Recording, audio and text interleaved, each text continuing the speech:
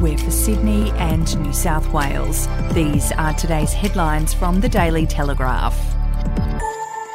Northern Cyprus has deported Comanchero bikie boss Mark Buddle to Turkey, where he's being processed before his handover to Australia. The Interior Ministry of the self-declared Turkish Republic of Northern Cyprus said Buddle received a residence permit in the statelet last August thanks to his high income. But the Republic's police directorate then concluded that Buddle's presence was inconvenient in terms of public peace and security. Australian authorities are aware that Buddle is now on his way to Turkey and they are expected to attempt to extradite him to Australia. If you would like to read more on that story today, you can take out a subscription to the Daily Telegraph at dailytelegraph.com.au or download the app at your app store.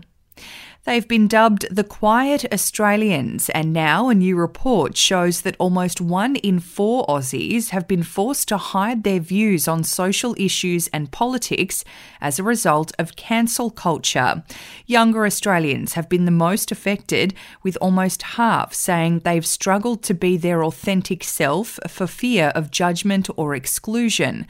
People reported being afraid to express their views over red button issues such as the abortion debate in the US, parenting styles, religious beliefs, and even the ethics of environmental shopping, such as not using plastic bags.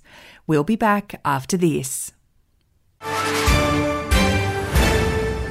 News doesn't have to be boring. The Brits have given Prince Harry a new nickname after yet another tell-all interview. Oh God, is it the Ginger Whinger? Let the team at news.com.au get you up to speed each day with their podcast, From the Newsroom. A couple were busted joining the Mile High Club. Well, I guess they can't fly Virgin anymore. Politics, sport, red carpets, royals. Get all the goss in just a few minutes. Follow From the Newsroom wherever you get your podcast from. Pensioners and other welfare recipients struggling to make ends meet amid soaring cost of living will soon receive one of the biggest increases to their fortnightly payments in years. Though inflation has dramatically increased the costs of basic goods, figures obtained by the Daily Telegraph show Australians on welfare payments, including the pension, job seeker and youth allowance, will receive a significant boost when rates are indexed in September.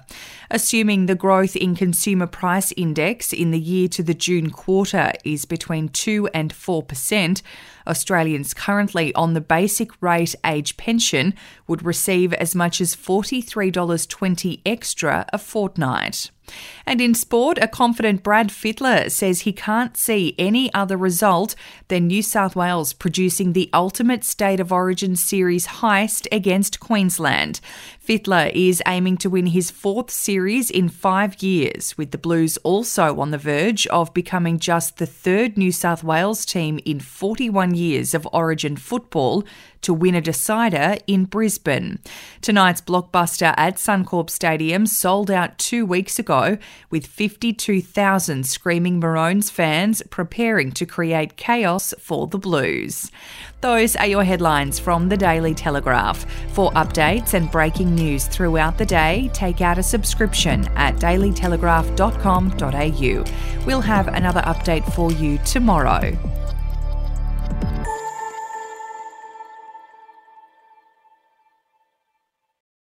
Australian history is full of colourful but forgotten characters, from alleyway gangsters to Cold War spies and eccentric entrepreneurs. There are hundreds of incredible stories of adventurous Aussies that never make it into our history books. Each week I talk to some of the country's greatest history authors, sleuths and yarn spinners to uncover the untold stories of some of our most interesting and offbeat ancestors. The show, In Black and White, can be found wherever you get your podcasts.